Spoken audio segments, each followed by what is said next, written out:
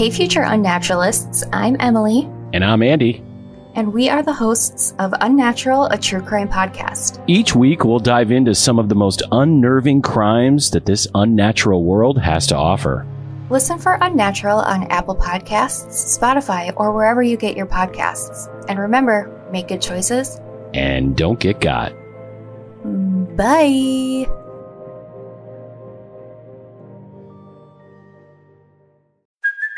Hey, it's Kaylee Cuoco for Priceline. Ready to go to your happy place for a happy price? Well, why didn't you say so? Just download the Priceline app right now and save up to 60% on hotels. So whether it's Cousin Kevin's Kazoo Concert in Kansas City, go Kevin, or Becky's Bachelorette Bash in Bermuda, you never have to miss a trip ever again. So download the Priceline app today. Your savings are waiting.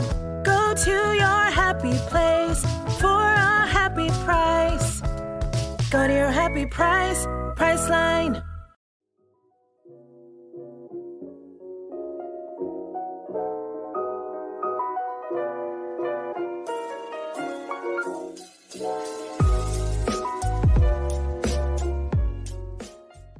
Hi, I'm Dee Dee West, and this is Broken Limelight. Welcome back. So this episode is going to be very special because we have a guest here to tell us about her experience with Bill Cosby. If you haven't listened to part 1, I highly recommend you give it a listen as it offers an overview of Bill Cosby's career and the dozens and dozens of allegations against him. Today we have the honor of speaking to one of his accusers, Lisa Lotte-Lublin. In 1989, Lisa was 23 years old and working as a model. Her agent told her that Bill Cosby was interested in mentoring her. Lisa met Bill Cosby at the Las Vegas Hilton Hotel where they chatted, and he promised to send her photos to a modeling agency in New York. He developed a friendly relationship with her family, talking to her mother over the phone and introducing Lisa to people as his own daughter. So when he asked her back to his hotel room, the Elvis Suite at the Las Vegas Hilton, to perform some improvisation, she assumed that he was evaluating her acting skills to help with her career. She said, "He talked to me about improvisation with acting, which I was completely unfamiliar with because I hadn't done acting at the time. He said he'd walk me through some improvisations. I looked confused because I was. He walked over to the bar, poured a shot, and said, 'Drink this, it will relax you.' I said, 'I don't drink.' And he told me again it would relax me so the lines would flow a lot easier for the improvisations. So I kind of trusted him because he's America's dad. Because he's a figure people have respected for many years, including me. So I took the drink." He fixed her a second drink even though she was still protesting, and he again insisted that she drink it. Within minutes, she became dizzy. He sat on the arm of the couch and called her over to sit on the floor in front of him. Disoriented and struggling to hold herself up, she sat with her back towards him, and he slid forward with his legs on each side of her and his groin up against his back. She was confused what this had to do with acting, and then he started stroking her hair. That was the last thing she remembered before she woke up in her own bed feeling like several days had passed. Her car was safely in her driveway, though she doesn't remember driving herself home. She told her mother about it, and they chalked it up to her having a bad reaction to the alcohol since she never drank. Lisa told very few people about this experience as she didn't really understand what happened to her. Until 2014, when Janice Dickinson came forward, and Lisa's husband, Benjamin, found her story to be uncannily familiar to Lisa's. He said, "You've got to see this. A woman is saying she received items from Mr. Cosby, passed out, and recalls being sexually assaulted by him." Lisa said, "And I watched the interview and started to realize why I most likely passed out." She then reported the alleged sexual assault to Las Vegas police and successfully lobbied to have the statute of limitations for sexual assaults in Nevada extended from 4 years to 20 years. So what did your life look like back in 1989 when you met Bill Cosby? In 1989, when I met Bill Cosby, I was right at the beginning of getting my education together. My educational goals were my forefront. That was the most important thing in my life. And I had begun modeling on the side just to supplement because I was paying as I go for education. So, modeling was easy. And at the time, it was like, hey, I could get a job all the time. So I jumped right into that and said, well, yeah, I'll do it. Why not? So that's the whole reason why I met him, is because I had begun modeling and I had my headshot with my agency, and he found the headshot, and he had girls that would come and do interviews that he was obviously at this point we know now, soliciting young women to be inappropriate with. So unbeknownst to us, we didn't know that. So my agency called and said, hey, I have an interview. I want you to go to the Elvis suite at the Hilton for this interview. And I didn't know if it was modeling interview or if it was television or what his intent was, just that I needed to go. And so I took myself there, and it was standard practice in those days to, come out and go to a hotel. The modeling agencies, the clients would book rooms all the time. You'd walk down the hallway, there'd be a line of models waiting, we'd fill out paperwork in the hallways, and then we'd wait to shuffle through the rooms. So this was common. We always did something like that when it came to getting booked for a job. And when I got there, it was just me. I rang the doorbell and he answered the door. And when I came inside, there was a dining table, and on the dining table were photos of many models from Las Vegas, just kind of spewed all out on the table. And there were girls that I looked at and I went, oh yeah, I've seen her, I've worked with her, different things like that. So everything looked up and up, and of course it was Bill Cosby. So America's dad, this is pretty incredible that I'm getting to go here and meet with him directly. And my assumption was he must be looking for someone for a movie, because I didn't know anything about him and models. So I figured he was casting for some kind of a show. Were you excited when your agent told you that he wanted to meet you? Absolutely. This was one of the biggest celebrities that I've ever encountered at that point. And again, he could take a person's career into a whole nother realm, just knowing him and him being interested in wanting to use you for something, or get a start in something like that. And I was interested because if I could work and go to school, that worked for me. So. Sure. Was this the first celebrity you've worked with, or have you worked with a celebrity before? I've through the agency that you run across different people and be on set with different people all the time. It's not like, it's more like an extra position, I'm not going to sit there and be sitting next to the celebrity. I've been on set with multiple celebrities in the past, but they're not people I just can walk over and talk to or socialize with, or people that would be calling my house to look for me. Bill Cosby, when he becomes interested in you, he works his way into your family. He calls you, he looks for you, he talks to your parents, he talks to your siblings. He would call my sister's house all the time because we didn't have the cell phones back in the day. He would call my sister's house looking for me, oh, where's Lisa? Where's she going to be today? Where's she this, that, and another?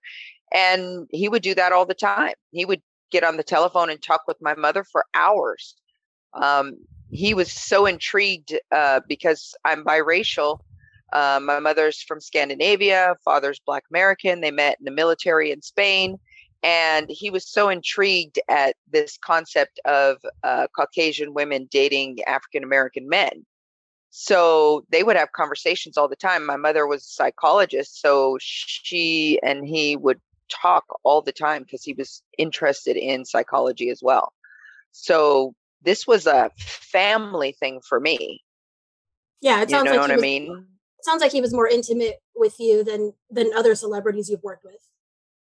Yeah, I mean, in other celebrity situations, it's a quick hello, quick goodbye, even if you get a chance to talk to them.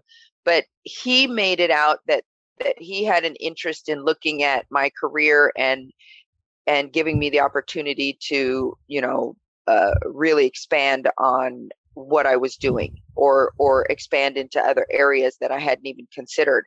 He actually talked to me about acting, and he had suggested to me that I take acting courses.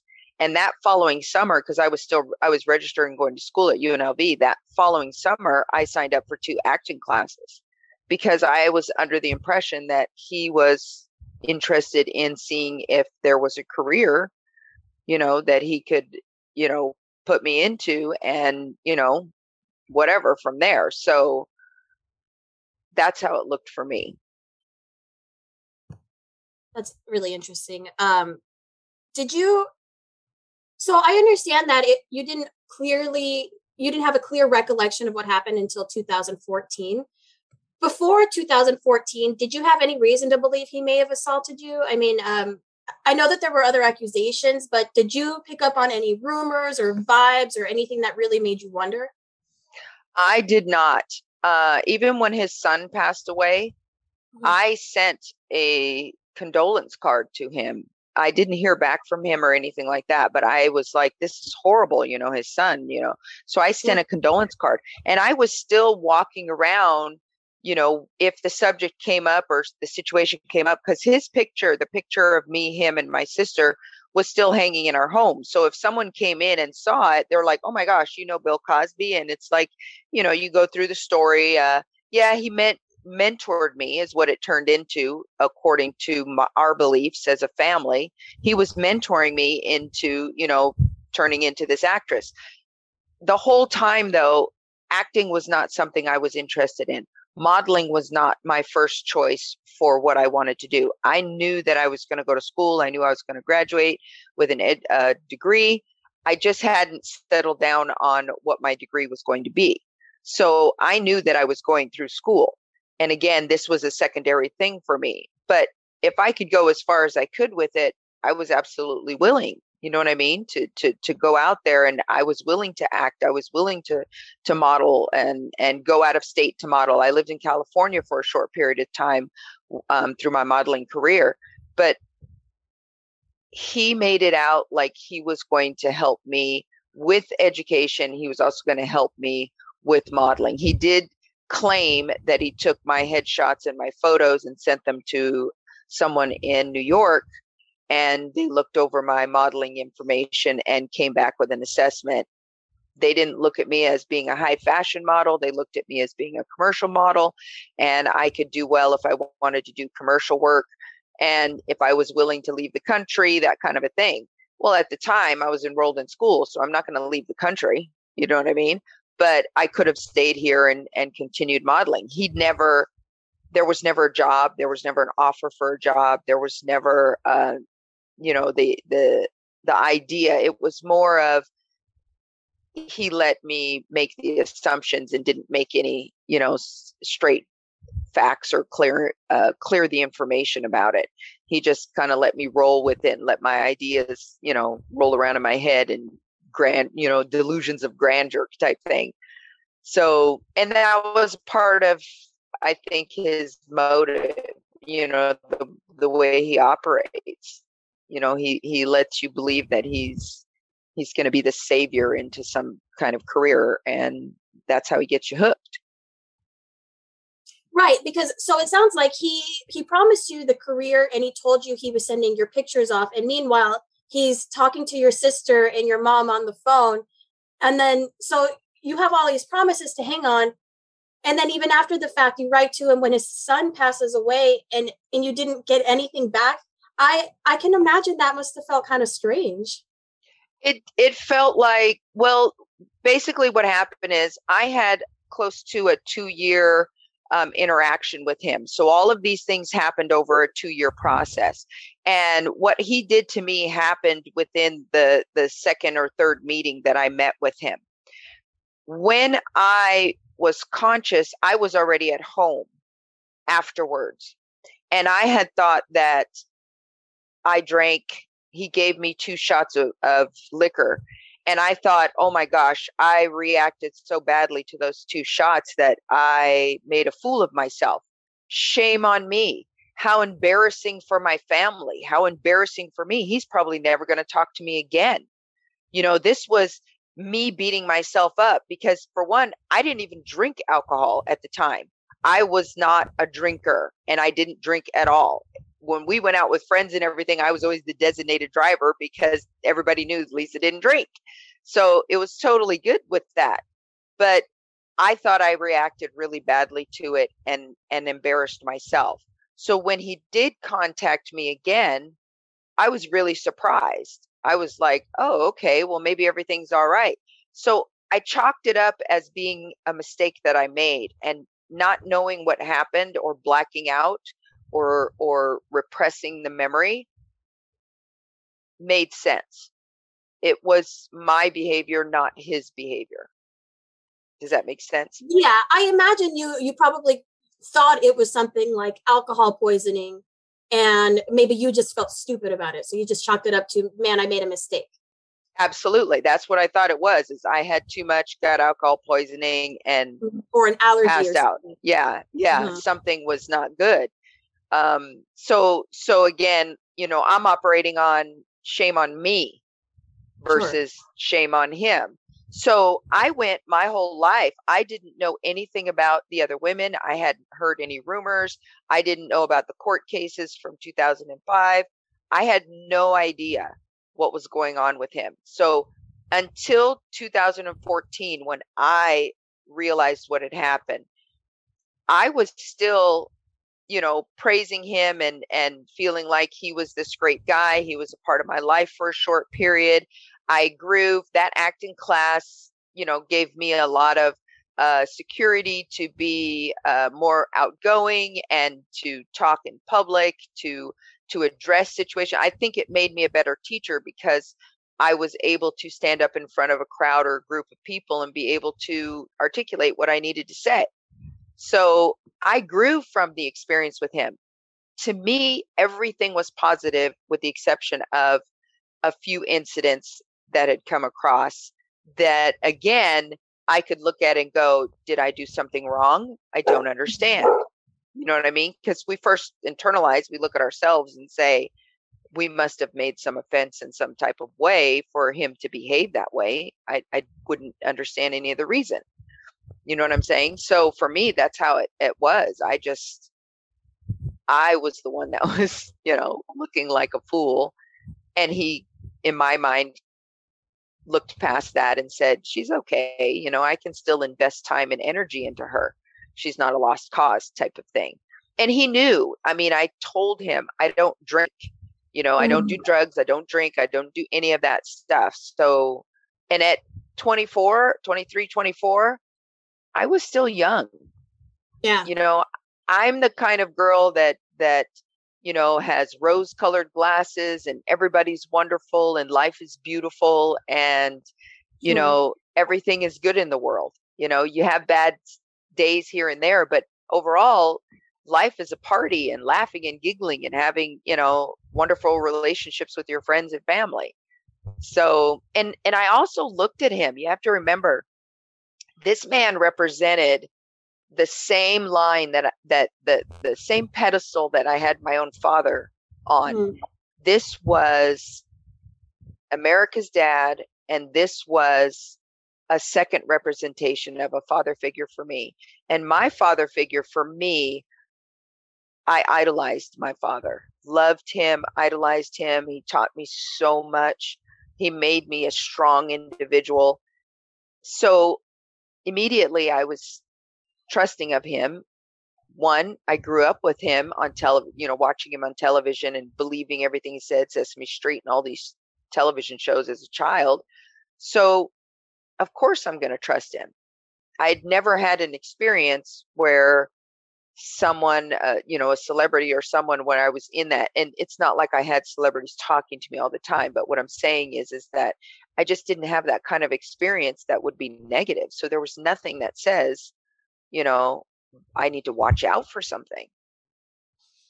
I imagine that apart from being America's dad, I mean, I feel like all of us accepted him as part of our own family. And I feel like I can imagine that him being so nice and friendly and kind of like one of the family to you, I imagine that only made him look more miraculous to you. He probably seemed like such a nice, amazing person. Absolutely. He was that amazing guy. And people don't really understand, because even in 2014, when I realized what happened, my husband was the one who actually helped me realize that what the situation truly was. When I took the blinders off and looked back, and the stories that I had heard at that point in 2014, then I realized, oh my gosh, this was a monster. And a lot of people, they believe him. Some people still believe him. Mm-hmm. I had to not only realize that I had been assaulted by him, but I had to also understand that this was a person that I loved and idolized and looked up to. And I couldn't separate, or how do you separate who you grew up with and thought was this flawless individual, caring and loving and taking care of the people around them, to the monster who had done what he did. That in itself, I think the public had to deal with, saying, I don't want to let go of the celebrity Bill Cosby that I know and jump into this monster on the other side. That doesn't work with me. That means that I have to, accept that there's horrible and bad things in the world, and that, someone that you believe is great is really not great. Mm-hmm. That's a hard place to be in, especially when you take that person, idolize them, and compare them to someone you absolutely love and adore, which was my father. So that battle was hard for me. And I've given myself today, after years and years and years of dealing with this since 2014, and all the fighting and the fighting to make change, the fighting to not lose who I am as a person. Through all of that, I've had to say to myself, it's okay. It's okay for me to laugh about jokes that Bill Cosby did, that I laughed at when I was younger and I'd always found funny. And it's like all of a sudden I'm supposed to turn it off and go, well, I can't laugh at his joke because I hate him. And it's still a struggle for me. There are moments when I find myself giggling about something and then going, oh my gosh, that's about Bill Cosby. And then do I beat myself up because I laughed about it? You know what I mean? And it's like, it's not fair. I have, 35, 40 years of positive messages that have come from, the things he did as a celebrity. And then I have this incident of him being a monster and knowing what he's done to all these other women through that same timeline, through that same career of becoming a celebrity. And that's very difficult because, again, I am furious about what has happened to me and all these other women. Absolutely furious. And that is where my fight comes from. That is why I change laws. That is why I go to court cases and support other women. This is why I still fight for these changes, because I'm furious and I have to do something with that energy. And at the same time, I've got to, realize that I'm not a bad person because I have a memory that makes me chuckle. But again, it's always an up and down situation. You never know when it can turn on a dime type thing. You know what I mean? Where because your emotions will take over, and then that situation that you thought was pleasant and funny can immediately become very nasty for you, because it brings up memories and going, wait a minute, this person who's done this to me. And again, because I think my situation is a little unique, with having such little memory of what actually happened, it makes it harder because I don't, and I don't want to remember. Who would want to remember? But at the same time, if I don't remember, do I actually put it behind me if I don't have a memory of it? Can I really process everything? It makes me emotional when I talk about this, because there's been I went to a retreat in April with Andrea Constant, and it's coming out very soon, the production of it, and it was all filmed, and we met with Gabor Mate, which is a therapist who worked with a few of us on, trying to get past certain parts of what we're dealing with. And I think what happened with me, aside from being drugged, is it's repressed memory, and little bits and things have started coming out because it's kind of like I have permission to remember. I've already lived through what happened. So these are just memories. And if I have enough strength and I do end up remembering, I have the strength to work through it. But there's still a fear of, oh my gosh, do I have to cross that road? Will I cross that road? Am I going to cross that road? So I still find myself avoiding, I don't want to necessarily do public things. Even doing this podcast makes me a little nervous right now as I'm talking about it, because if that wall is up there and I've started chipping at it, that's a scary place to be. It's very scary. That's you defending yourself. Yeah. Got to take a breath. No, absolutely. And I kind of think that maybe predators like him depend on you forgetting it or wanting to believe that it didn't happen. For all the reasons that you explained, because you can't fully recall it. You don't want to talk about it in public and things like that. So, that's so hard. So you have spoken with other victims of Bill Cosby, right? Absolutely. In 2014, I ended up when I started to realize, and my husband, we talked about it, and it was like, this is real. It's really happened. My mother was furious, and she started calling Oprah and Dr. Phil and all these different shows. And before you know it, I get this call. It had only been like 2.5 weeks. I get this call from the Dr. Phil show. And I thought it was a joke. Somebody was messing with me. This is so-and-so from Dr. Phil's show. And I'm like, yeah, okay, whatever. And she explained that my mother had called and that they're having all these women. They had already set it up. They were having these women come on the show. And would I be interested in coming on the show to tell my story? Well, there was nothing that was public at the time. Like I said, it had only been about 2 weeks. And I started having a discussion. I called my mom. I was discussing it with my husband, Benjamin. And I called a good friend of mine, Catherine Woodard, who was with me during that time frame that I knew him and spent time with him. She actually lived in California. He invited me to the studio when he was filming his movie Ghost Dad. Well, I'm thinking, oh, he wants me to come out to the set. He might want to see me, perform a little bit or something. Maybe he has a part that he's interested in putting me in, something. So I thought it was kind of like an audition.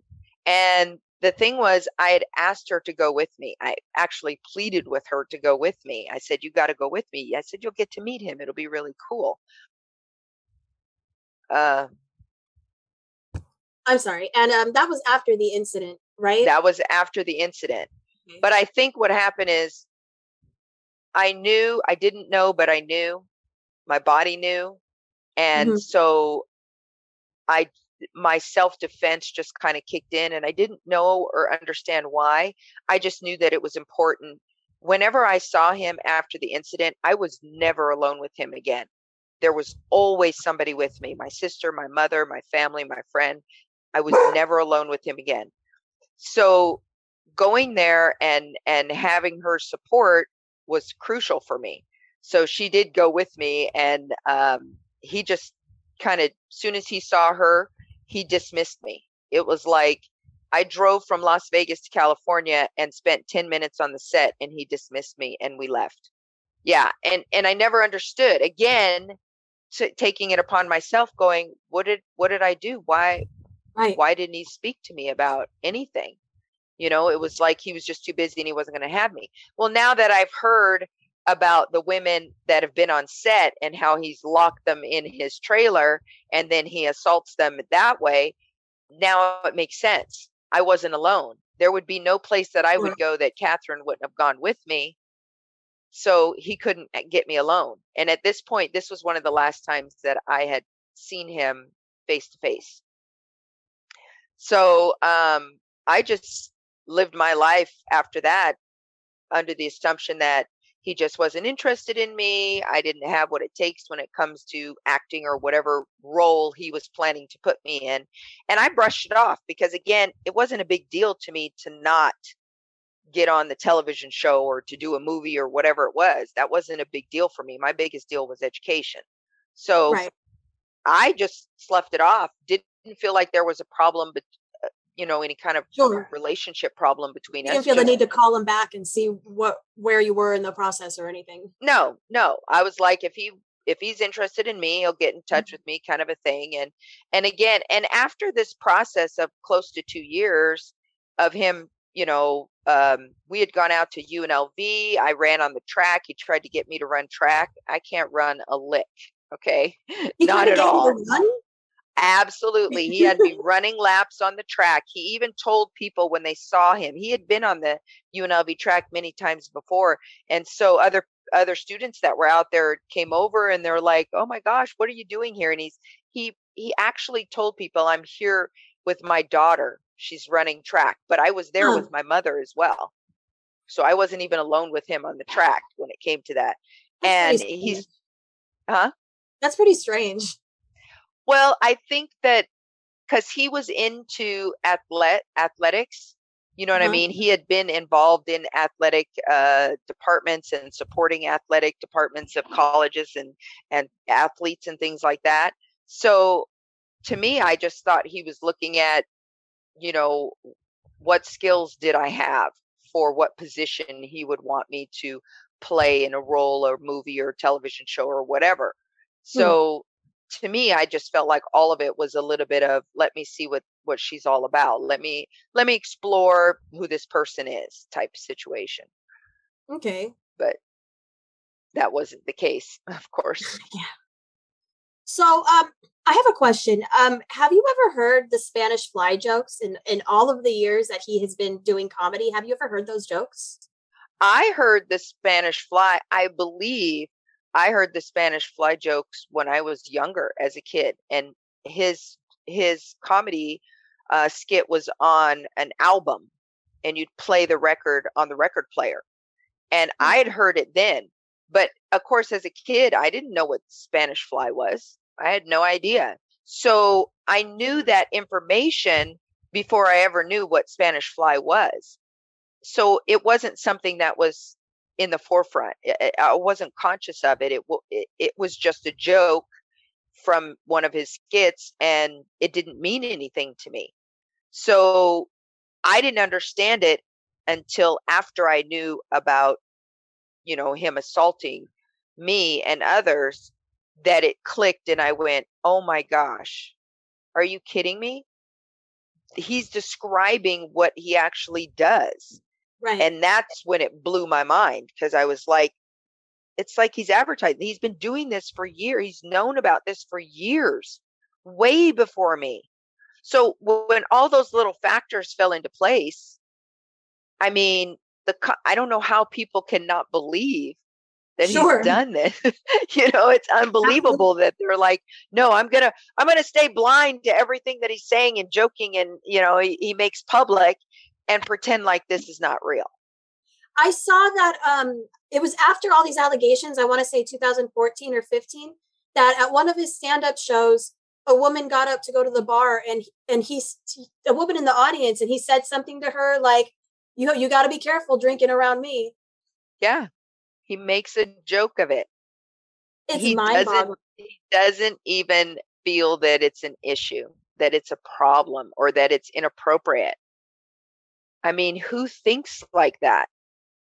Right? Right. Okay, so I understand that the incident with you happened in 1989, and you came to realize it in 2014.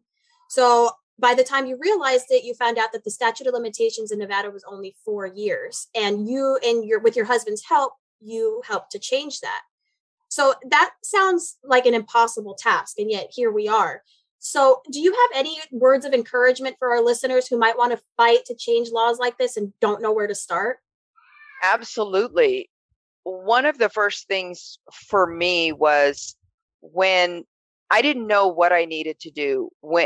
As my feelings unfolded from 2014 into early 2015, I started to come apart. I started losing it. I was crying in the shower, driving in the car. I would just lose it. And I felt like this giant hole was just opening in my chest, and I was just falling into it. I didn't feel I had control over my life. I didn't feel I could control my emotions. And I was spiraling into depression, or for me, just losing myself. I wasn't happy and bubbly and, the rosy glasses person that I've been all my life.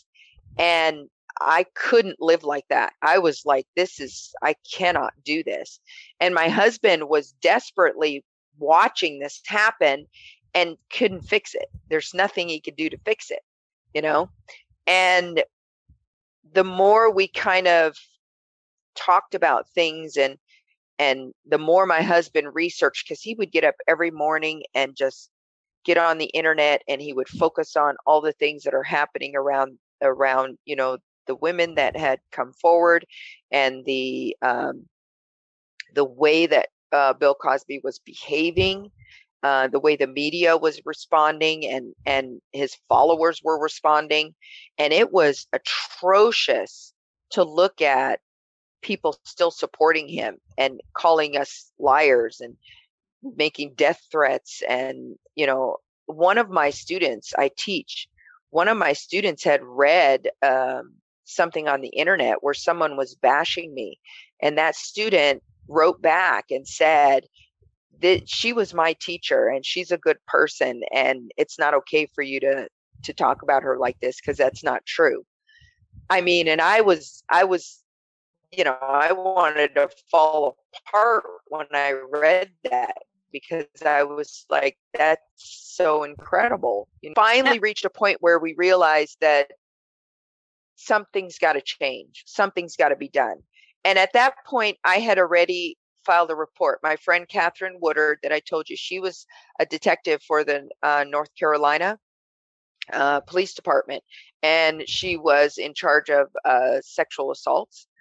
And the first thing she said to me before I ever even went on the Dr. Phil show was, you have to file a report. And I was like, it's 25 years ago. What's the point? And she's like, you have to file a report. It doesn't matter.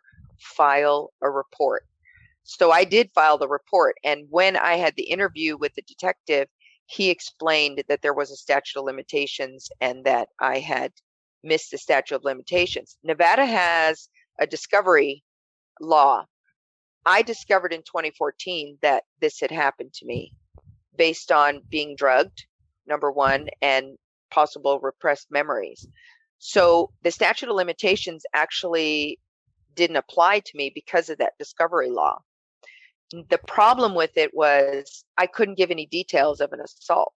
I couldn't explain to them, well, this is what he did and that's what he did. So for them, what was the assault? He drugged me so he could play tiddlywinks. He drugged me so he could braid my hair. But you can't go on assumption. It seems like it's made to protect him. It does. And that is what sparked us about changing the laws, because we're going, this makes no sense. You've got people who can't even acknowledge that it's happened to them, but they've got to file a report within a 4-year statute. Yeah. And they're not even accepting that it's happened. The first thing you go into is denial. This, sure. Not me. No, he may have drugged me, but he didn't do what he did to all those other women. I went through that for months and months and months. And still sometimes it kicks into my head, maybe he didn't do it to me. Well, why didn't he do it to you? You know what I mean? Right. What are the odds that he didn't do it to you after he drugged you? You know what I mean? Yeah. That they're so minuscule it wouldn't even count. What are the odds that he had some other motive? Exactly. So we just continued to come back to life. The more we talked about changing laws and figuring out, better ways for survivors of sexual assault to be able to, at least present something against their perpetrators. Anything. You got to have a chance. You got to feel like you have a chance to fight. Some people fight by not engaging. Some people fight by engaging in, bringing charges against these perpetrators. And it all depends on the individual. I would never recommend someone to go and file a report or be involved in this unless they felt they were strong enough or ready enough or had a drive to do this. Mm-hmm. Because if your drive is to not take it into a public eye, and that includes public, family, friends, just the people around you, that is that person's way of healing or getting to a point where they can heal. That is on them. You know what I'm saying? But sure. My situation was, I've always been a fighter. I've always fought for the underdog. I've always been that person who, would stand up to the bullies when the bullies are, bullying somebody else. I'm the one that gets in between. I'm a rescuer. So this was something I had to do. Now, in order to truly do it for myself, I needed it to be a bigger picture, because now I knew about the other women. Now I knew about how he had done this and the details of what he had done that were so gross. I was aware, and it gave me a mission. It gave me a direction to be able to fight back. And again, if I fight for the students at my school that are growing up, that would ever have to deal with this, I don't want them dealing with, they have 4 years. You know what I mean? It should be abolished. They shouldn't have to ever come to terms with until they're ready to come to terms with it. And then they should still be able to take that perpetrator, to court or to be able to fight against what had happened to them legally. So I was like, this has got to change. It's got to change. And that's when I started to come alive. Every moment that was focused on redirecting that energy brought me back the ability to feel like I had control. And that was extremely valuable for me. And again, it gave me purpose to get up every day and not, cover myself up or sleep all day in the bed and ignore it. Basically, for me, it would have been ignoring it, So that's what got me going to fight. Ben came in and said, he's like, we got to do something. He woke me up early in the morning and said, we got to change the laws. We got to do something. And it was like, yeah, we got to change the laws. That's what needs to happen. And we went on our mission, and we had a very short window, because by that point it was mid-January, and the legislative session would end that summer. So we got that law, got a legislator to listen to us, and she wrote the changes, and we started, campaigning to get all of the legislators and assembly members on board with this. And it went fast, very, very fast. So by summer of 2015, we were at the governor's office signing off on extending the statute of limitations from 4 to 20 years for sexual assault for adults.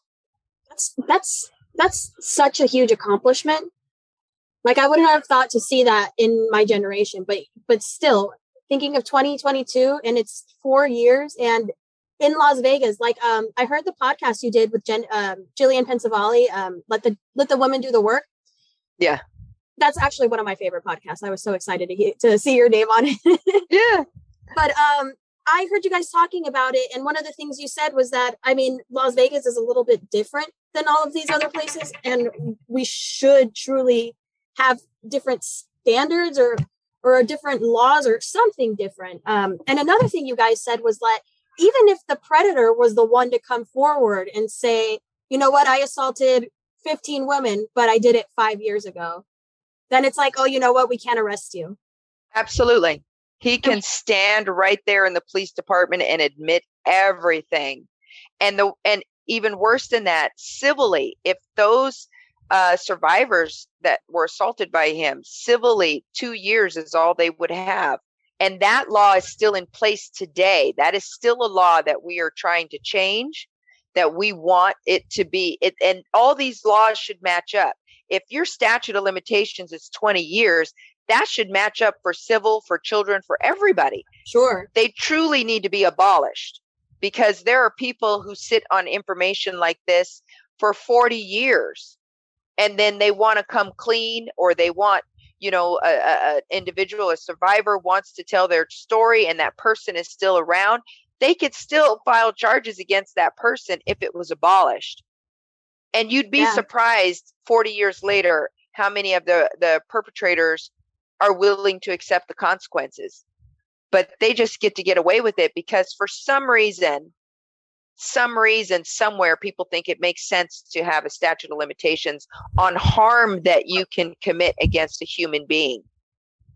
I was just thinking that it doesn't make any sense to me, as if any amount of time makes the person less of a predator or makes it less of a crime.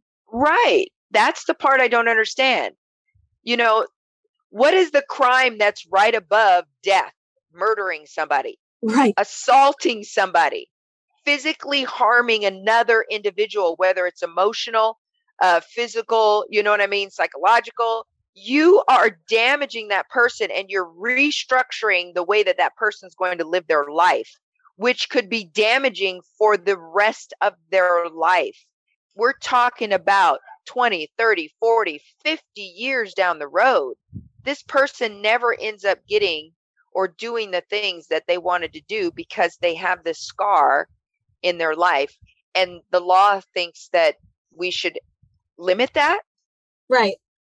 They're basically excused for their bad behavior after like a little timeout. Exactly. Or not even a timeout, because we don't even know about it. Exactly. And then they wonder why people don't come forward when and it's not like you get to say, well, so and so did this to me, so throw him in jail. It doesn't happen cut and dry. Right. You still have to prove your case. People still have to believe you. You still have to go and tell your story in front of strangers if you go to court, or even telling it to the police officers, or telling it to anyone. You know what I mean? You still have to say those words. And there's still rape culture that makes the victim feel that they've done something wrong or that they're out of line. People still blame victims, survivors of this. It's such an awful cycle. Yeah, I imagine you get a lot of hate for quote unquote trying to bring down somebody who the whole community loves. Right. And that was very, very, very prominent in the first few years. So people made death threats against me. They called me liar. They said I was a slut and a whore and I wanted this. And I mean, just horrific things. I did not pay attention or focus on the internet, but my husband was the one who kind of filtered things. Oh, yeah. So he was the one that was watching and keeping an eye out and worrying about our safety here at home and what this could be doing to us. And I just didn't really go there. There was very few things that I looked at responses for. But when more and more women came out and more women were able to talk about what happened to them, and more of the enablers around Bill Cosby who didn't want to see this, because who wants to see this? I mean, think about putting yourself in this kind of a situation.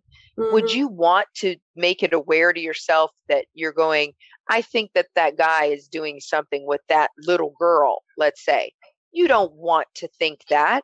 That scares the crap out of you. Right. I mean, think about, you have to get involved. You become a witness. You're a part of this situation. So a lot of people around him, and were enablers and didn't want to come forward until it had gotten so big they couldn't ignore it anymore. And at this point, they were like, I know some of these bad behaviors are out there. And now these people are abusing these women that have come out and told their truth. And I can't sit back and continue to watch this happen. I have to say my little part. And when those folks started coming out and saying even more, I think that's when the tide started to really turn.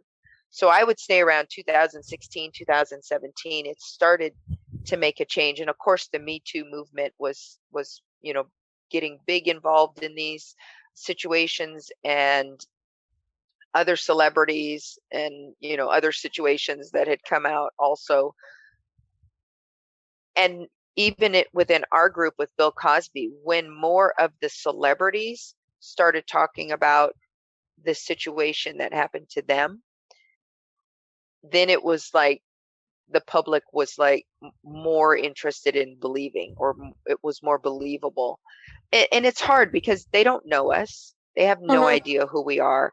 But, my husband always says this, if there was 60 women and 10% were telling the truth, does that change who he is or what he did? That's a great point. Right? Mm-hmm. Even if it was 1%, one woman still makes him a predator, a sexual assault. You know what I'm saying? Absolutely. He still would be a man who raped a woman. You know what I mean? But you've got so many women that are telling you, and they're not only telling you, the people around them are telling you. I remember when she told this story. I remember when she said this to me. I remember what she looked like when she came to the door and she was crying and devastated and explaining the situation. I remember when she got in the car and she was incoherent and passing out in the car. They know, they were there. They know all of this. It's not a giant conspiracy. It's just what happened. So, and again, I understand, people that are not close to this situation, they don't want this to be real and they didn't want it to happen. Well, guess what? We didn't want it to happen either. Yeah. I think there's something interesting about the psychology about us as fans, about how we put up that wall, that wall, and protect ourselves from that heartbreak of our celebrity. Absolutely. And you go, and some of these people go to some strange ends to defend them.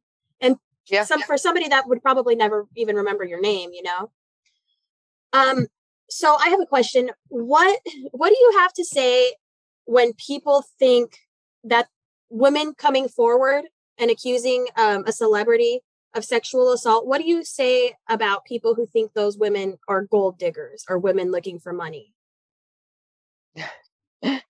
I think that they have played into the stereotype, from old school, but yet they don't play into the stereotype of the casting couch and the woman who's got to come in back in the 30s and she's got to do something sexually in order to get that role in the movie. Well, I mean, if you're going to play stereotypes, you might as well go with the whole thing. You know what I'm saying?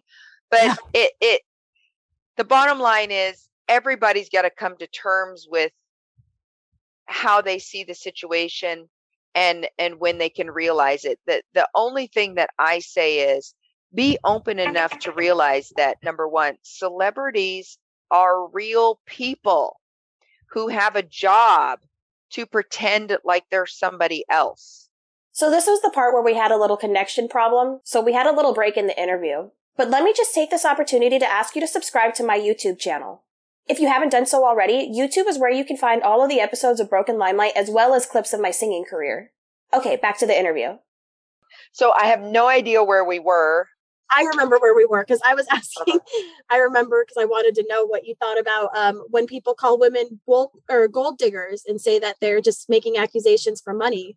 And I had a question actually, because you, even after the laws you got changed and everything, you never exactly got justice for what happened with Bill Cosby, right? So, and you didn't get a settlement. You didn't really get anything out of it, did you? No, that's the funny part when especially if they accuse me of being a gold digger. And I go, if I was a gold digger, I would have gotten gold. Okay. Yeah, you'd be the worst gold digger in the world. Right. But the whole premise of everything that I have been doing to fight and change laws, there is a selfish part of it because I want to heal and I want to feel better and I want to be a happy person. But in order for me to orchestrate or do what I do, I need to look at it as a broader situation. I need to help somebody else. That's what's important. And in turn, it helps me. But to do it, to have the strength and the power to be able to put myself out there and to know that, people are going to say horrible things like you're a gold digger. To be able to accept that someone calls me a gold digger is to be able to go, I'm out here doing this for other people. You can call me a gold digger all day long.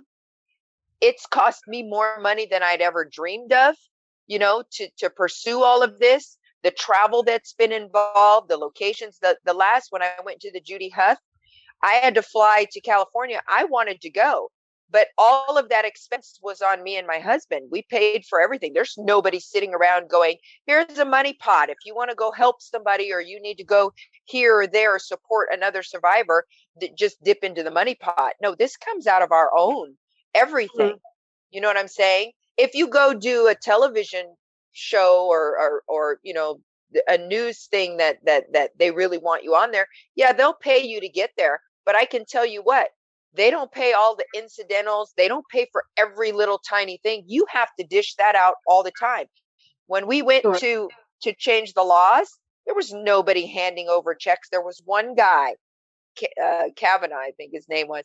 There was one guy that was so supportive of this. He said, I want to help you. And we were like, we're not used to somebody wanting to give us money to do. We were like, I don't know. It's okay. And he's like, no.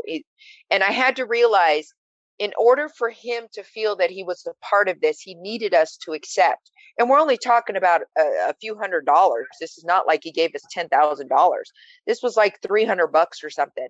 He said, please use it to help you get to Carson City.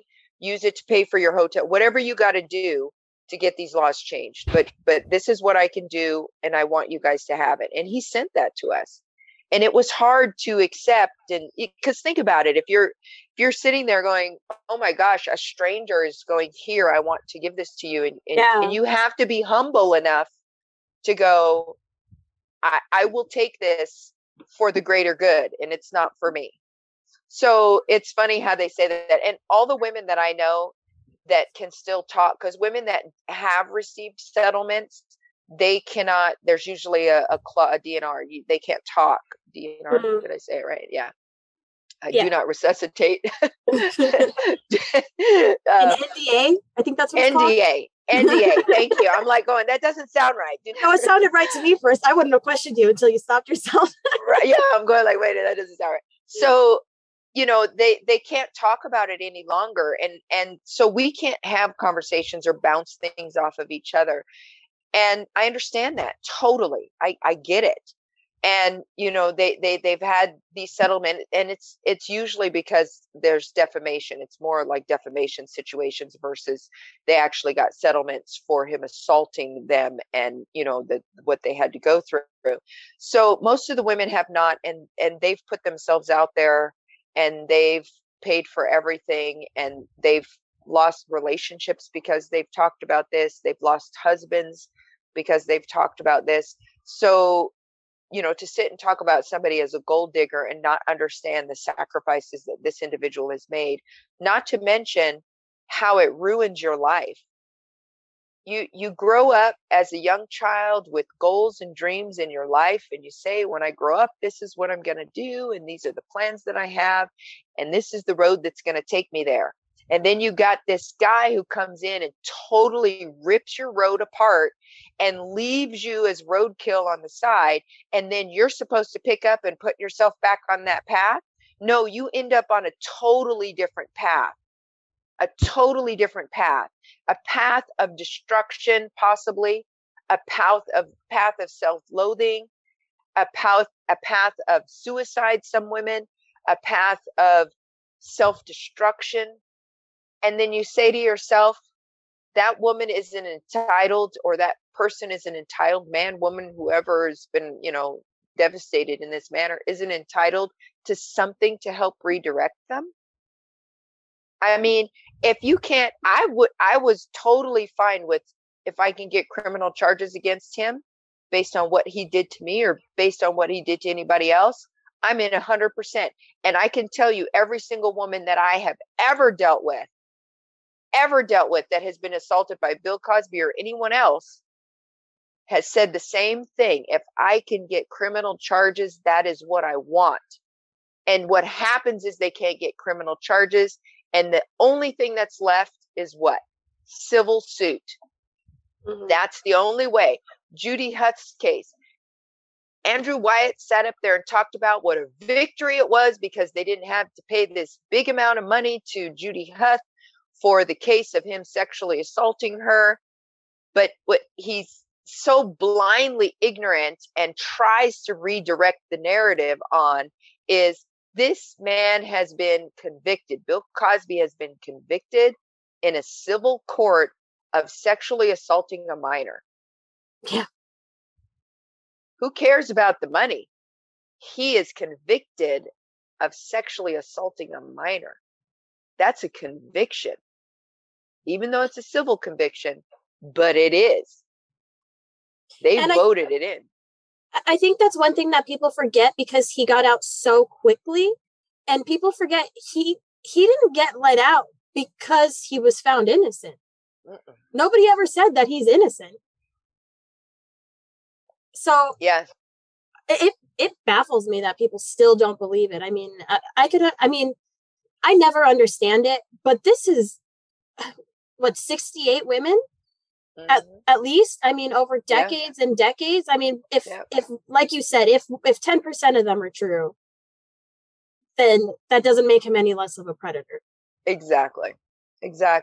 And that's the sad part. And that's rape culture. And that's why you're doing this podcast. And that's why I do podcasts, is because we have to get people to understand it's okay to sit there and say to yourself, I love this man as a celebrity. He helped change my life and he helped guide me into these directions that I feel like made me a better person because of the things that he said and did as I was growing up on these television shows. It's okay to toil with that concept that he was this person on television and he was a monster behind the television. That's everybody. Everybody has a little monster in them. You know what I'm saying? We don't always put it out there, and our monsters don't necessarily hurt other people, but we have our own monsters that are self-destructive to ourselves. If you stop and look at yourself for a second and say, how many times have I sabotaged goals or dreams or things for myself, because of the self-monster that I have inside of me? It's a variation or different levels of that monster. And if you can control it, he obviously can't control it. And obviously it's a big boss monster. You know what I'm saying? But, and he's found a way to manipulate, these two realms that he lives in, of being this monster and then being this celebrity. And he cornered the market on being able to control that and got away with it for so long because he flat out told everybody what was going on. All kinds of celebrities knew that these little things were going on, but they couldn't take those pictures in their mind of him being this bad and drugging versus, lots of women want to be with him or want to be alone with him. You know what I'm saying? I don't believe he had a bunch of celebrities in the room when he was doing these things, but the picture was there. You had to put the pieces together to see the full scope of it. But no one wants to see the full scope of anybody that's being abused. It's so hard to do. So I understand where people come from. I just wonder, what have you got to look at within yourself that's stopping you from seeing the whole picture? And I still have to look at that with myself. How come I didn't see more of the picture when I go back and I realize some of the things that the way that he behaved with me, the petting of my hair in the room, the me not remembering. But again, at 24, I didn't know about drugs that way. I didn't know you would drug somebody and incapacitate them and do bad things to them. Those were just serial killers who tried to, take people's body parts away from movies. You know what I mean? It wasn't like I watched that on the news. I grew up here, and I remember the idea of even a murder coming on the news when I was a kid. It was like one a year. You heard about there was a murder here. Oh my gosh, there was a murder? It was this huge thing. So I understand. I get it. It makes sense. But at the same time, with the internet and the information that's out there and access to so many things and going back, and you can look at his stuff yourself. You can watch all the things that he talked about. You can listen to the things that he said, and you can easily find a conclusion that makes sense. But if you haven't seen, okay, we need to talk about Cosby on Showtime. If you have not seen that, that timeline and the facts being presented, there's no way that you can see something different unless you just choose not to. Mm-hmm. And then that's, you're going to have his side regardless of what you see. But it is such a clear, and I feel like it was, to a certain degree, it was unbiased, because the man that you love to enjoy, he showed those parts of it. Camus showed those parts of it. Camus Bell, who is he the bald one? Camus Bell he's the one who produced and directed, and he's the commentator in it. Uh-huh. So he did which one did he produce? Was it the spinoff? I can't remember. No. He did. We need to talk the show, about the Cosby. actual show. Yeah, the actual show. Yeah. And he's in there. You can see, you can hear his voice. He's doing the interviews. Yeah. And the way that the whole production team put the timeline together is you can really see the beloved individual, and then you can see the monster. And it's just so clear. I don't know a better way to portray it. And it was something that I kind of was repeating over and over again, throughout this whole thing, is people have to understand it's like there's two people there. It's almost like a split personality. And if you don't know the bad side, so many of the ladies had told me that when Bill Cosby would get angry, that he would be mean and vicious and snap at them. I never saw that. So I can't sit here and tell you that he was nasty and mean to me and snapped off at me. I never saw that. Mm-hmm. Do I believe them? Absolutely. I feel there's absolutely no reason for them not to be honest about telling me the way that his demeanor was and the way that they treated him. Now, I know how easily he dismissed me when I came out to California, but he didn't do it in the same way that some of the women describe, but he still dismissed me. Mm-hmm. So I know that, that it's possible, but it makes sense. He just flips the switch on you. Exactly. And that's it. There's a switch. It's an on and off. Oh, I've got to be in front of a camera and let my people see me as this wonderful, flip that switch on. Oh, now I've got to. Like you said, he makes a career off of being able to act a different way, just like that. Absolutely. Absolutely. And he was brilliant at it. The Mm-hmm. man is brilliant. And I can say that because I do struggle with that back and forth of, hating this individual and toying with my feelings of growing up and loving the persona that he was. But that's this on and off switch. It comes and then it goes. There's evil and then there's perception of good. Mm-hmm. And that's what you got. Yeah. It's almost like he's grooming his audience almost. We all care about him because we grew up this way. He's never done us dirty before. Right. And you put it really well when you say it's grooming his audience. That's the same way, the way that you know him and you don't have that direct contact with him. That's the same way he grooms your family. Yeah. So that when you say something wasn't right when I was with him, Mom, your mom goes, "That's Bill Cosby. What's wrong with you, girl? Right. You have totally misconstrued the whole situation." You know what I mean? And I know other women's parents who basically called them a liar because they're like, "You're talking about Bill Cosby. What's wrong with you?" Like there's something wrong with them. That's heartbreaking. It is heartbreaking, but at the same time, the parents have been duped.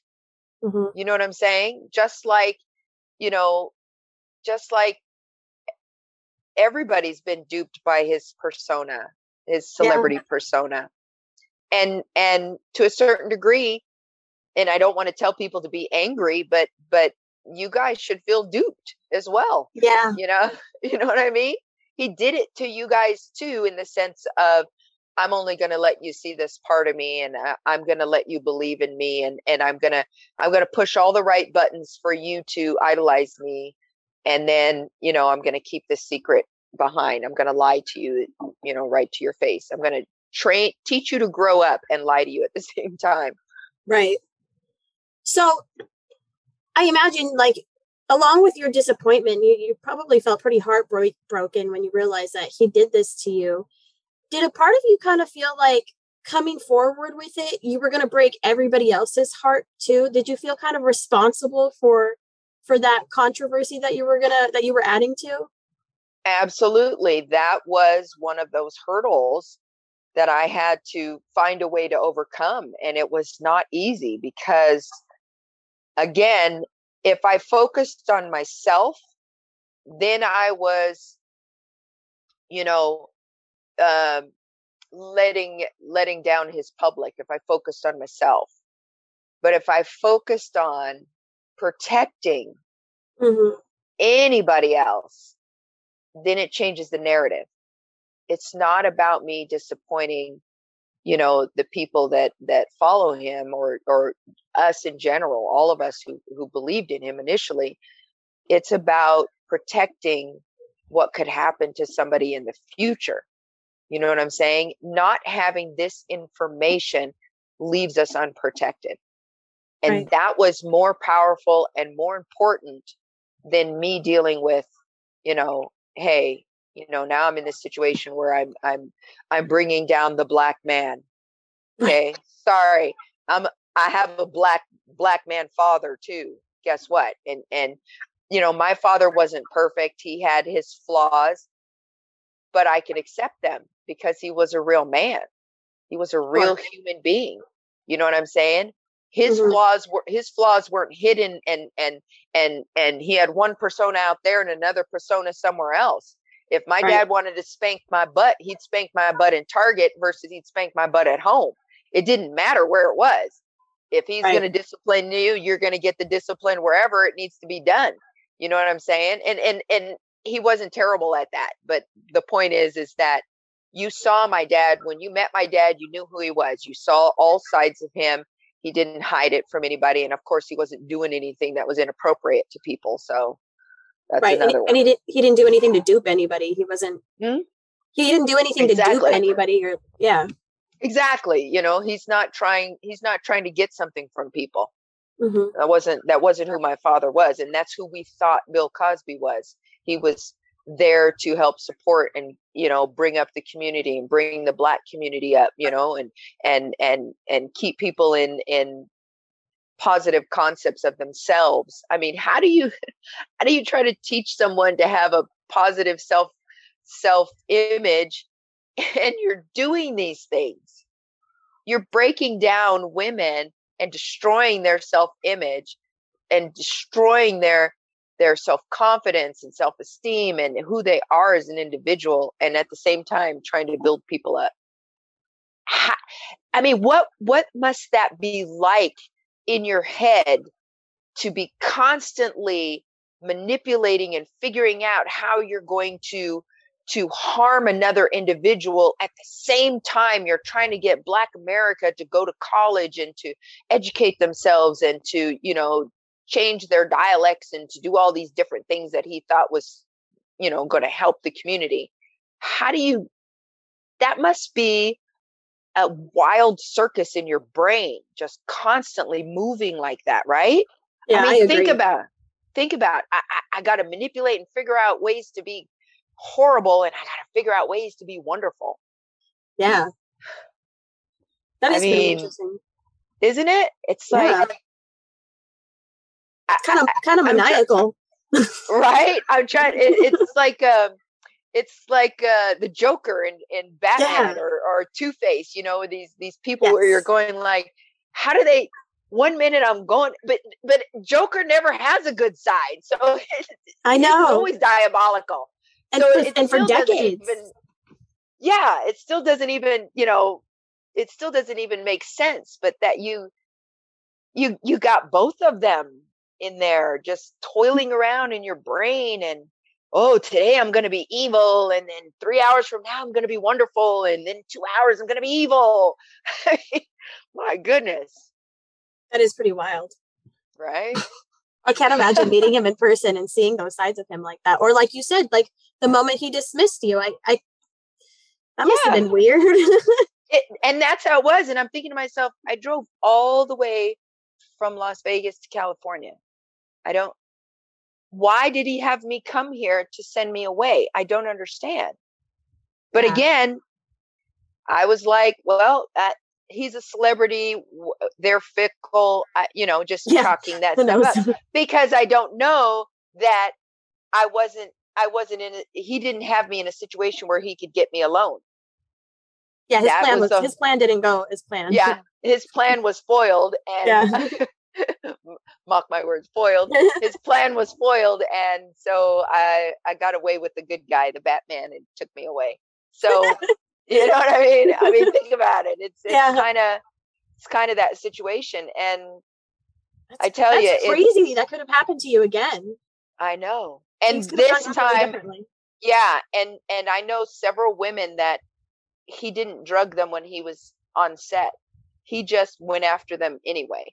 So that could have been a situation. I read about that. Yeah, that could have been a situation where I was aware. And where could I have been derailed?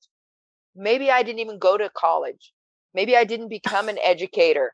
You know what I mean? Maybe all those kids that I've gone through in 25 years of teaching, wouldn't have had the experience, and kids that say I've changed their lives. I mean, that's you know what crazy I mean? To think about. Yeah. I might not even have my children because it could have. That's why I'm saying, to call people a gold digger, when you think about everything that it changes the direction of that person's life, of what they could have or what they plan to, and it just gets yanked out from under them. And they deal with this for years. And some of these women haven't told for 25, 30 years. Yeah. They just have tried to deal with it day in. And if you haven't told somebody, what are the odds are that you got any help for you to get back onto a road that makes sense and is healthy for you? Sure. I mean, we're talking a lifetime. $2 million is not worth a lifetime. I don't think any one of these women would accept $2 million and say, yeah, you can derail my life for the rest of my life, and I'll just take the 2 million now. Because I know I wouldn't. I know I wouldn't swap I feel so lucky in comparison, because I've blocked out the memory, or the drugs were so powerful that I don't remember. I feel so lucky because I was able to follow the pathway that I had always set for myself. And all those things have been achieved. Did I notice a change in 2014? Absolutely. I was, like I told you, I was spiraling out of control. I was taking on too much responsibility at work. I was feeling pulled. It was like I was like, I'm just going to work my way through all of this trauma so I don't think about it. So I was so overworked that I wasn't able to sleep, and I wasn't able to rest, and I was falling apart emotionally. I was still doing my jobs. I was still going to school. I was still getting straight A's. I mean, because everything turned into that, you know what I mean? That was going to be my power. But I had to go to a therapist, and my therapist was like, you have to be able to say no. Mm-hmm. And I was like, wow, I don't know how to say no. You know what I mean? If I say no, then I have to deal with what's happening to me emotionally, because now my brain has time to settle down and think about the things that have actually happened and the things I've experienced, and the women that I've talked to, and knowing what kind of pain all of us are going through. I have to stop and face that. No way. Count me out. Sign me up for something else to do at work. Sign me up for another class, Yeah. And that was, and that's because that was kind of like my pathway growing up. I have schedules. Everything's overly scheduled and overly done. And you know what I mean? So that was my coping mechanism, is to go, I'll just stretch myself so thin that I don't have to think about it or feel it. Some Yeah. people resort to drugs to not feel. I would resort to, overwork. Mm. So, Yeah, you kind of find a way to dissociate from it. exactly. The perfect word, dissociate from it. And that was my way. For me, it was working. It was working, but it wasn't working because the more I got involved, the more I was losing myself. I was just falling back into that black hole again. And this was after we had changed the laws in 2015. So the law got changed. So that period was like 6 months. And it was like, now where am I? Now I'm back to square one again. I changed the laws. I felt better. It pulled me up. It made me feel better. And then there was a black hole. And then I started to kind of overwork. And then going back to the counselor and with the counselor, I started to realize it's another way of avoidance. I'm avoiding what's really happening. Going to this retreat with Andrea Constant and doing that, the documentary there with Gabor Mate, I was able to get to a place where I understand that, number one, I don't need to overwork myself. When I reach the point of truly dealing with this or dealing with it a little bit more, because I deal with it in little bits and pieces. I might go 2 or 3 weeks where it's cognizant, and then I avoid for 2 months and I feel like life is great. And then it creeps back into my life because it's not finished. Sure. You know what I mean? And in order for me to finish it, it has to be in the forefront. You have to deal with it. You have to get to a point where you've said, I'm letting go of this, or I'm done with it, or I've processed through it. So this is my process. And I'm not there yet. I know, at least, especially Gabor, he was so wonderful. He got me to realize just my awareness. I know that I'm avoiding it. Before, I wouldn't look at myself avoiding it. I would find things to put in the way of seeing that. So at least now I know I'm avoiding it. I'm aware of that avoidance, and I'm giving myself a timeline without setting a date. So I know I'm avoiding it. I know it's something I need to deal with. I'm bringing it up more and more in my interviews that I'm aware of it, and I know that I'm avoiding it, because I wouldn't talk about it in normal life, because that's a little too real. At least in the interviews, it's controllable, because I can use the excuse when someone asks me for an interview, then I bring it up again to kind of, you know what I mean? That's my pacing, my way of dealing with it. That makes sense. Right? So it's easier for me. I can go, okay, yeah, in the interview, I'll talk about it again. And if I have another interview, I'll talk about it again. So I do know that that's there, and I do think about it. But again, I don't feel I have the courage yet to deep dive. I know it's there, but I'm just not ready yet. And I don't blame you. Yeah. And the retreat was only in April. So I don't feel like I'm taking there's not an issue if I take too long. If it takes long, it takes long. I'm giving myself the freedom to truly process and realize that I am avoiding. So don't use the avoidance as a way to control that I never get to it. If that makes sense. If I said that okay. Yeah, that makes perfect sense. Okay, so it looks like we're running out of time again. So let me ask you. Oh yeah, so I heard that you're a fan of true crime as well. That you're starting to get into that. Do you think there's a reason that so many women are fans of true crime and true crime podcasts these days? Definitely. Number one, women are problem solvers, as far as I'm concerned. Which point. We are multitaskers. Okay. So we can see it from all kinds of angles and handle all kinds of situations. But a lot of crimes are perpetrated against women as well. Mm. And being repressed as women, I mean, even this, Roe v. versus Wade, this is another situation where others are wanting to control what's going on. That the one thing that women have ever wanted for as long as ever is, let me control me. Let me have control over me. That I am who I am. This is my body. This is my mind. These are my actions and responsibilities. Just let me be me. You know what I'm saying? And I think that's a part of the situation. We've been pushed in the back, with our being extremely intelligent, being extremely, supportive, being extremely smart.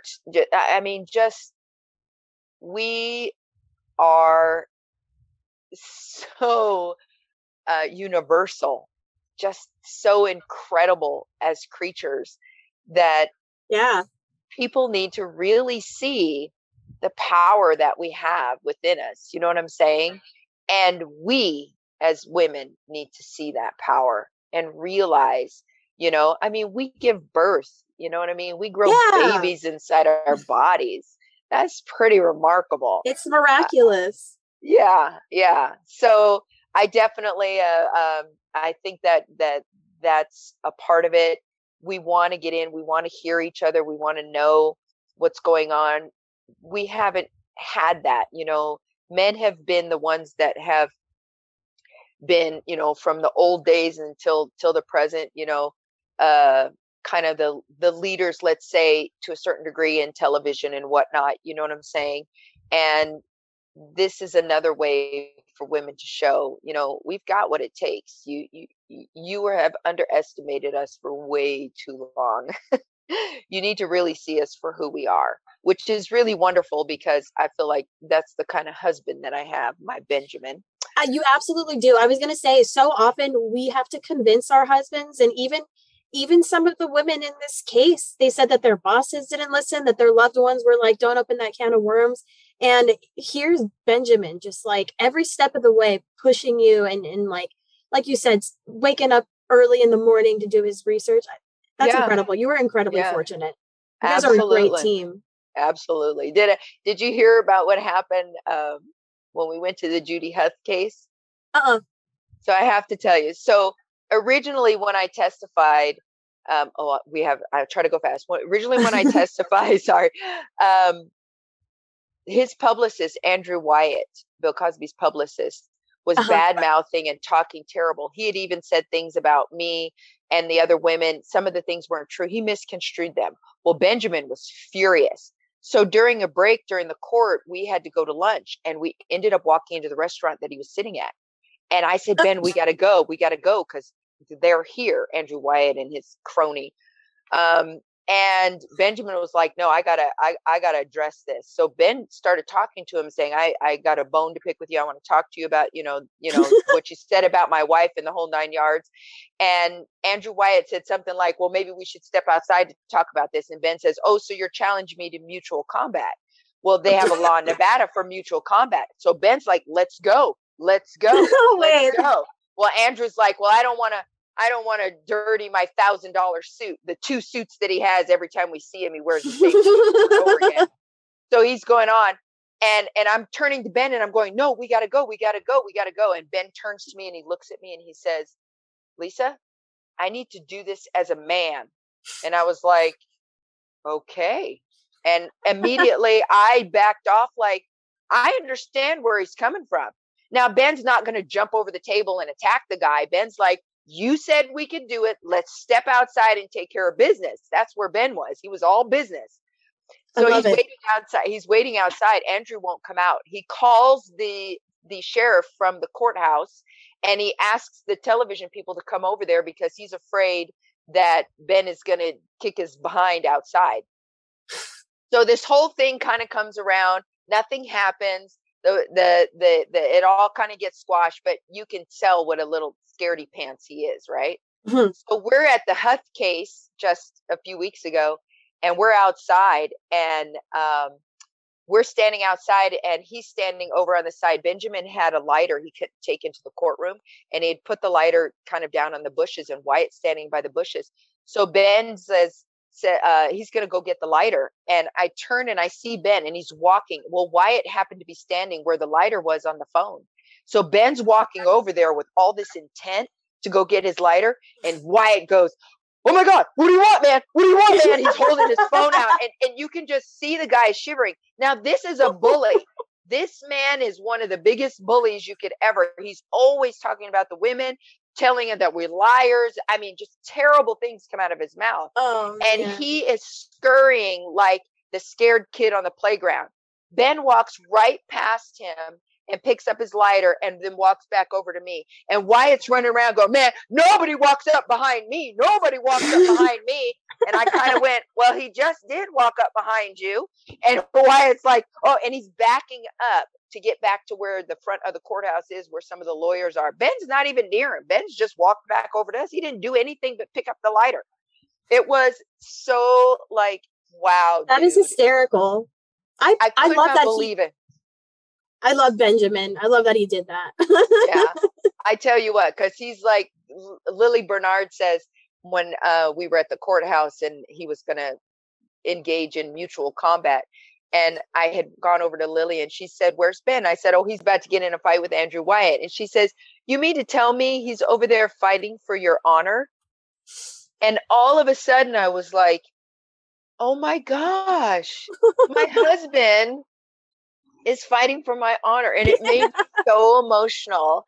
And I realized, and Lily was just like, man, she said, that is so incredible. And I was like, well, he's fighting for your honor too, because he does not put up with Andrew Wyatt talking about any of these women, because Benjamin knows all of them. He loves all of them. He talks to them on the phone he talks to them on the phone, and I haven't even talked to him on the phone. You know what I'm saying? He has his own relationships, and they're beautiful relationships, and we love every one of these women and support them 100%. So I love that.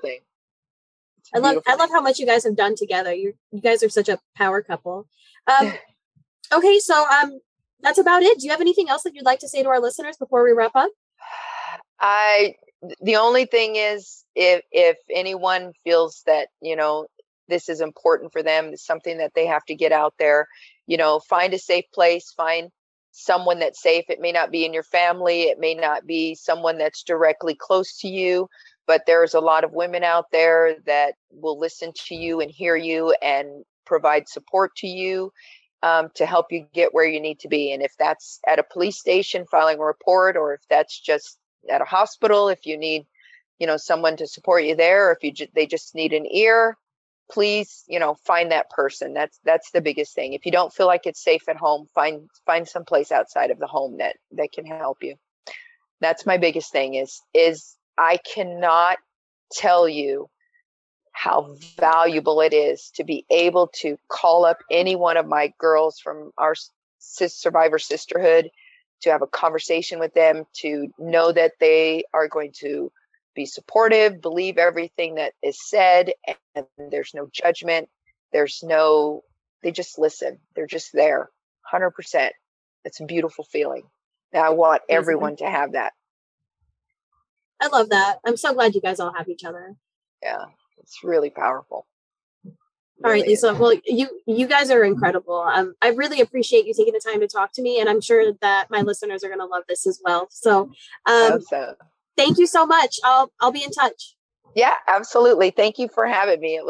It was nice considering the content, but yes, it was absolutely wonderful. It was wonderful meeting you. Today, Lisa lives in Las Vegas with her husband Benjamin and her children, and she works as a middle school teacher. She and her husband continue to work to legally protect children who were victims of sexual assaults. The changes they were able to have made in the laws gave the survivors the power to take their abusers to court as adults. Thank you so much for listening to this episode of Broken Limelight, and thank you so much to Lisa Lotte-Lublin for taking the time out of her day to do this interview with me. I can't put into words how grateful I am to have this firsthand account of somebody who knows the problems in the justice system and is working so hard to make changes. So thanks again to Lisa and Benjamin, and anybody else who is out there fighting the battle with them. Don't forget that you can go to brokenlimelight.com, and there is a broken down timeline of the Bill Cosby accusations. You can find Dee Dee West and Broken Limelight on social media. We also have a brand new Patreon page where you can access all of the episodes 2 days before they come out. It's only $1 a month, and it means the world to me. Okay, friends, thanks again. Until next time, bye!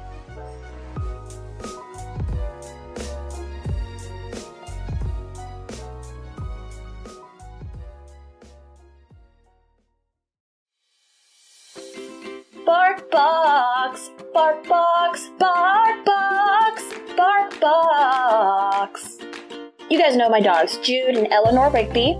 Well, we just started getting in BarkBox, and I'm telling you, your dogs will love you. No more are they angry at the mailman. No more, I say. It's like a box of dog joy that's delivered every month, and each box tells a different story with different themed toys, treats, and photo-worthy props. Typically, what we get in each box is a couple of toys, a couple of treats, and a chew, but you can actually tailor-fit your box to fit your dog's needs. Guys, I'm telling you, your dogs will love you, even more than they already do. So try it out, and if you use my link, you'll get a free extra month of BarkBox, which is a $35 value. So just head to barkbox.com/brokenlimelight and get started on your first BarkBox today. BarkBox, BarkBox, BarkBox, BarkBox. Nailed it, Jude.